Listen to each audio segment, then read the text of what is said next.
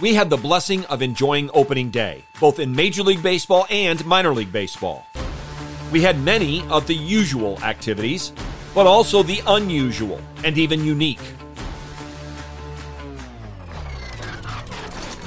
Let me hear you! Slow it low! A1, A2, A3. Please.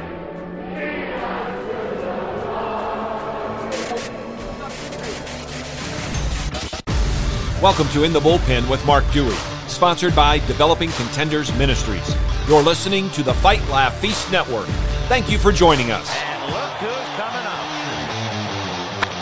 High fly ball into right field. She is gone. One of the many blessings we receive from the Lord, and their number is too great to count, includes the fact that opening day comes around every spring. And every spring, we get treated to special things on opening day. And then, of course, we have the rest of the season and the postseason. Each year, we get to witness the normal activities and action that surround the festivities of opening day.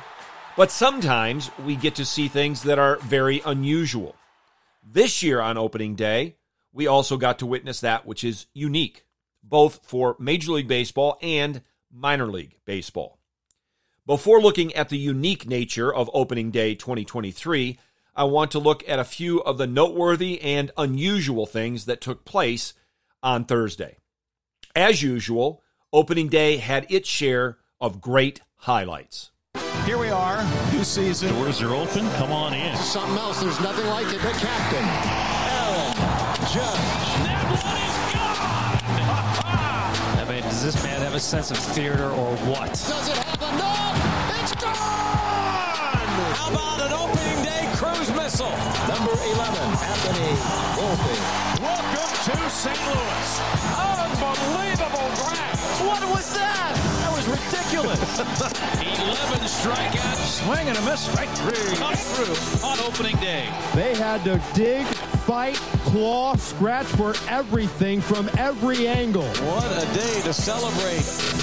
It was indeed a day to celebrate. For the first time since 1968, every Major League Baseball team played on opening day. That's been a long time. I hope this is a pattern that is in place as we move forward. Some of what you heard in that audio clip, and of course it is accompanied by video as well, but some of the things that you heard included Aaron Judge picking up where he left off. The Yankee outfielder hit a home run on opening day. Oneil Cruz of the Pittsburgh Pirates hit home run number 1 to tie the game with the Cincinnati Reds 1-1 off of 101.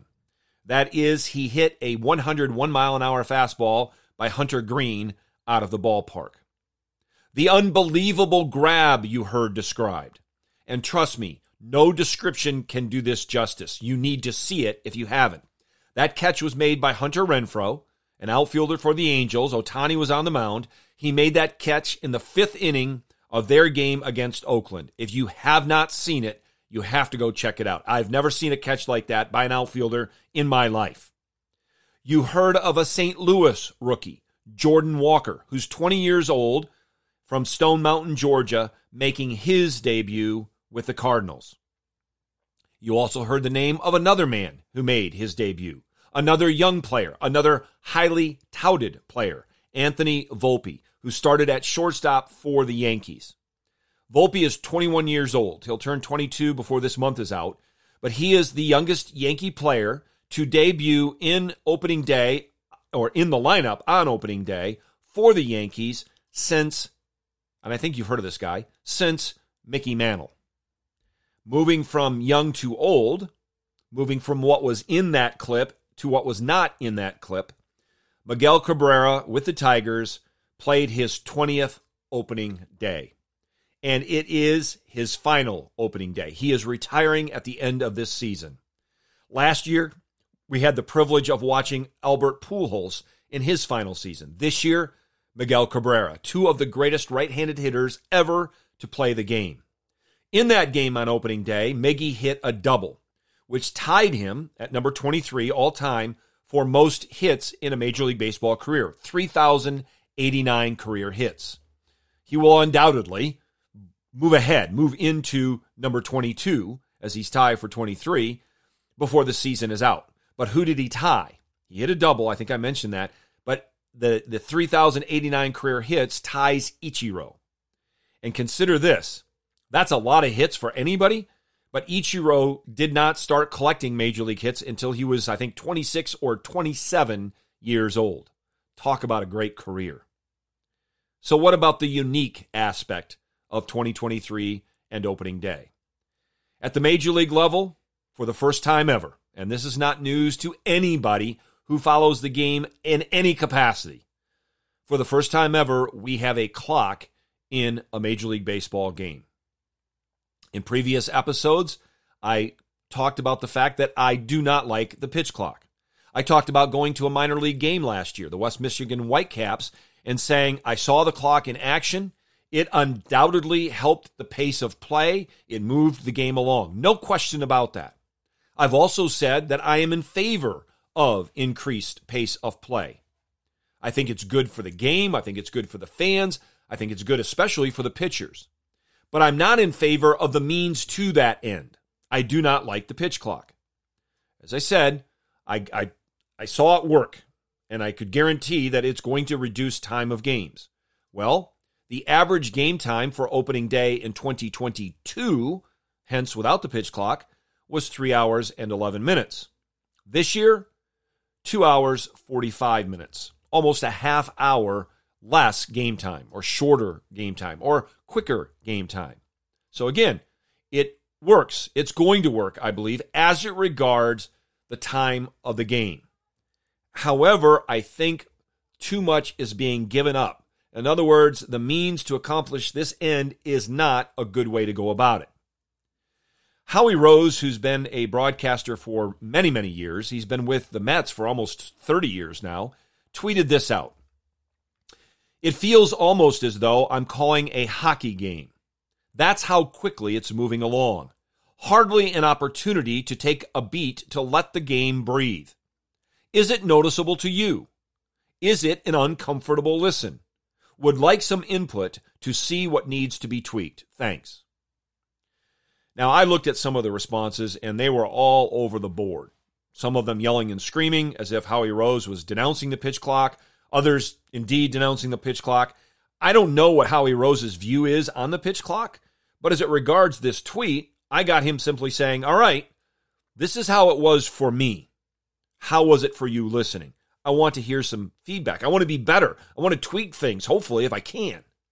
But one thing that he said in that tweet really jumps out at me. Hardly an opportunity to take a beat to let the game breathe. That, to me, is why the pitch clock shouldn't be there. Yes, things need to pick up. Yes, it needs to go back to the way it was played 20, 30, 40 years ago as far as the pace of play, but not with a pitch clock. One of the things, of many, that are beautiful about the game of baseball is that it lets people breathe. Announcers, players, umpires, managers and coaches, fans. It gives people an opportunity to think. Maybe the hitter stepping out of the box to gather himself, or the pitcher stepping off the mound to rub up the baseball to try to flush away what's going on. Or me and my son sitting in the stands and having an opportunity to say to my son, you know, he threw that pitch there, and here's why I think he did that. I think that's what we have lost. I know it's early. I know that the players are going to make the adjustment. They kept saying that all through spring training. Players will make the adjustment. I don't have any doubt that they will. But at what cost? I think at the cost of letting the game breathe. The cost of a father telling his son what's going on in the game, teaching his son the game, teaching his son how to score the game. At the cost of storytelling. Just in the last year, we lost one of the greatest storytellers of all time in sports, Vin Scully. I think all of that is going to be gone. Now, Howie Rose gave us one angle of what was unique about opening day, the angle from the broadcast booth. But then, of course, we have the other angle, the angle from what takes place on the field. During spring training and early on in this season, I think everybody understood we were going to see some things. Violations on pitchers, violations on hitters, umpires getting things messed up, managers getting things, whatever the case may be. And we saw them in spring training. But there was a violation that I never considered happening. And none, and this happened on opening day, none more bizarre or bogus than this one. What's going on? They're going to reset the pitch clock because it took Alonso time to get back to first base. Oh, I like the call that... Did they call a ball because Alonso took his time going back to first? Maybe they called a strike. Called it a strike. Oh, I don't know about that. Well, how can McNeil They're supposed to wait for the base runners to get within reasonable distance of the base before they reset the clock. Well, that's a mistake by Vanover and his crew. If they call a strike on him, it's a big mistake. You can't penalize the hitter. He didn't do anything. There's no one in position to play. That's just not right. I don't know if that's indeed what happened. Now they're saying, Stallings saying it's 0-2. Yeah. Oh, man. So they did charge a strike because Alonso took too much time going back to first base. Wow. That's absurd. Yep. That's what happened. Did I tell you that I'm not a fan of the pitch clock? And I agree with Ron Darling. That's absurd. So what was going on, if you're not familiar, Pete Alonso was on first base. Jeff McNeil was at the plate. And I guess there was a foul ball, and Pete Alonso took longer to get back to first base than the umpires thought was legitimate. And so they gave Jeff McNeil a strike. They penalized the batter when the defense, and because Alonso was not back at first base yet, Alonso and then the defense as well was not even ready. And I hope something like that never happens again. But I think we're going to see some bizarre pitch clock violations that we did not consider. And as I mentioned, I did not consider that one at all until I saw that it actually happened. Now, on a less serious note about opening day, but I would say even more hitting, we had this.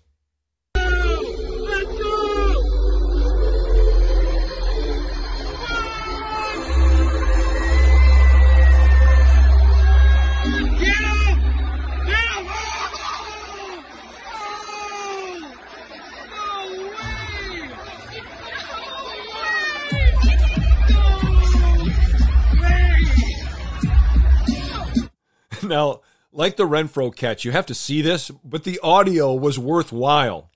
Here's what was going on. It was at a game at Dodger Stadium, and some guy thought he'd be cute, I guess. I don't know what he was thinking, but in between innings, he got out of the left field bleachers, ran into the middle of the outfielder, was on one knee, popped the ring box open, and was proposing to his girlfriend up in the stands. And you could hear at first the fans were like, get off the field. What are you doing? And then all of a sudden, about 10 or 12 seconds left in the clip, you hear, whoa!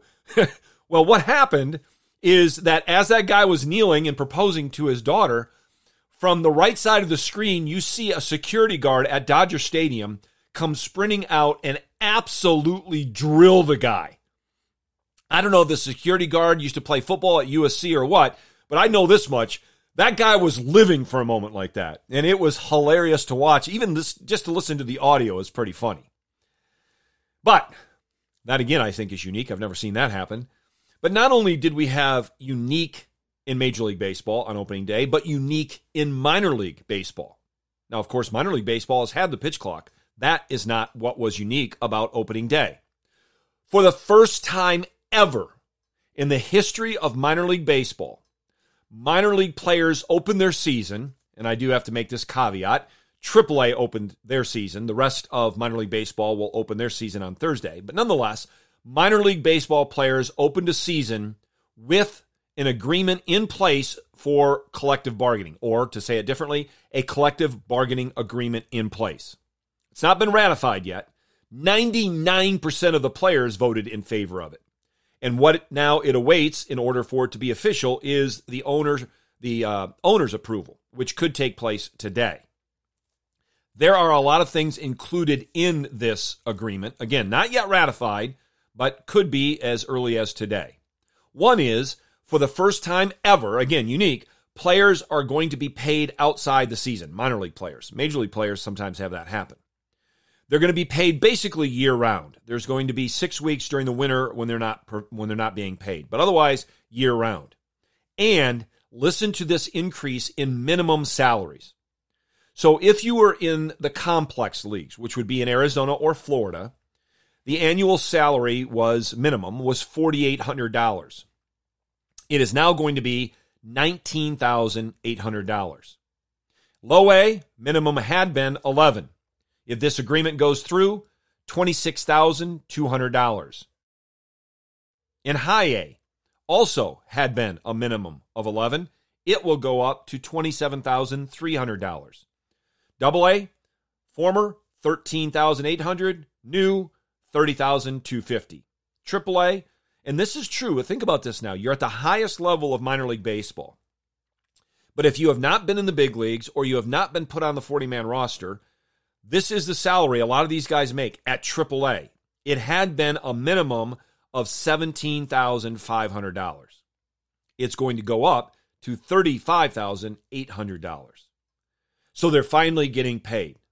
Now, I thought back to, I didn't play in the complex league, but I played in rookie ball or short season A ball, so it was kind of like that.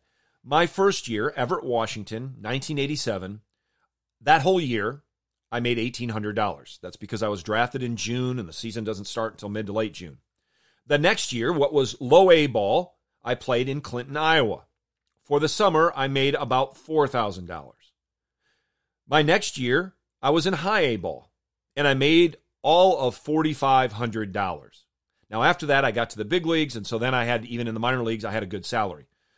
That's how much we made. Now, it's better now, but with inflation, who knows? But I know this much. If this CBA gets signed and puts in place, these minor league players are going to be much better off as it regards salary. Also, they're going to get paid during minor league spring training. Added to that, there are going to be 401k plans for the players. There is going to be the possibility of filing for grievance and having a hearing in front of a neutral arbitrator. All of these things. Here's good news. In this deal, it is guaranteeing that no more minor league teams, that is, no more cities that have minor league baseball, will lose a team for the next 5 years. The number of minor league teams will remain the same for the next 5 years. But here's the other end of it.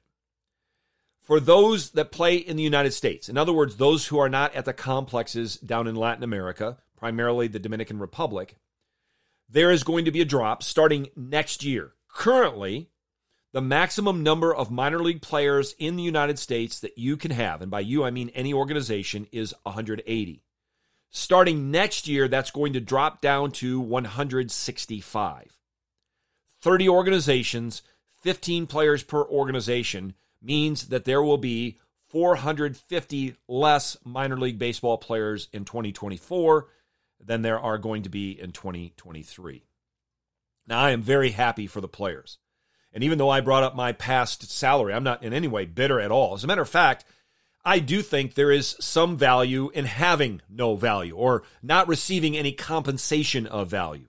I think for a lot of us that went through that, the grind of minor league baseball, the ability to figure out how to get by, the requirement that you had to gather with your teammates sometimes because you're in a city and it's 11:30 at night and there's not anything open, and so you all have to sit in a room and order pizza together. I think those things have some significant advantages. That said, though, this is good, I believe. I think most fans of the game would believe it's good. Former players like myself would believe it's good.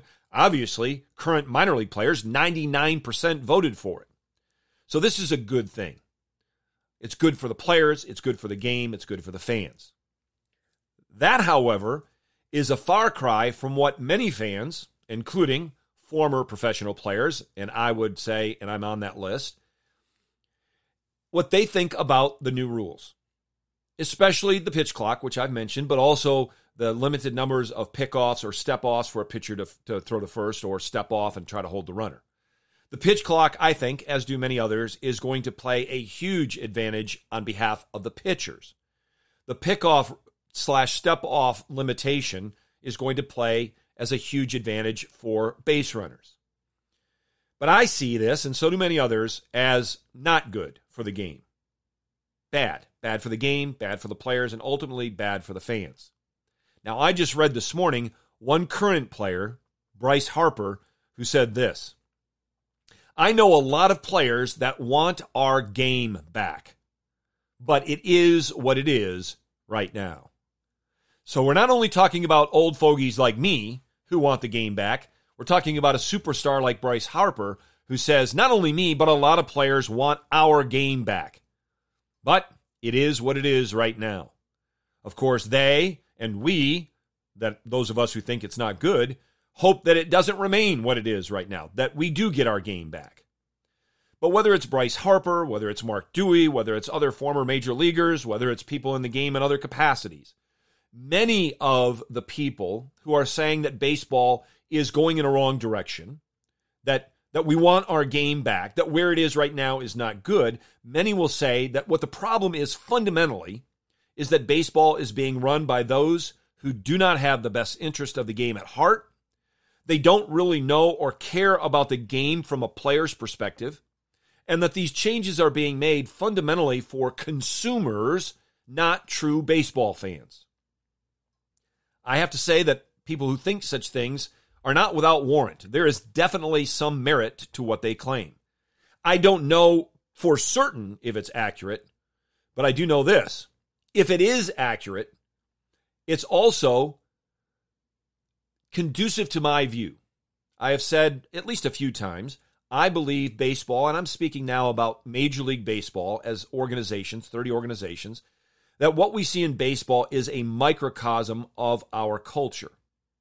And so if the thoughts are accurate, that the game is being run by those who don't have the best interest of the game at heart, don't really care or know much about it, and the changes are being made for people that aren't really fans of the game, then as a microcosm of our culture, I see this.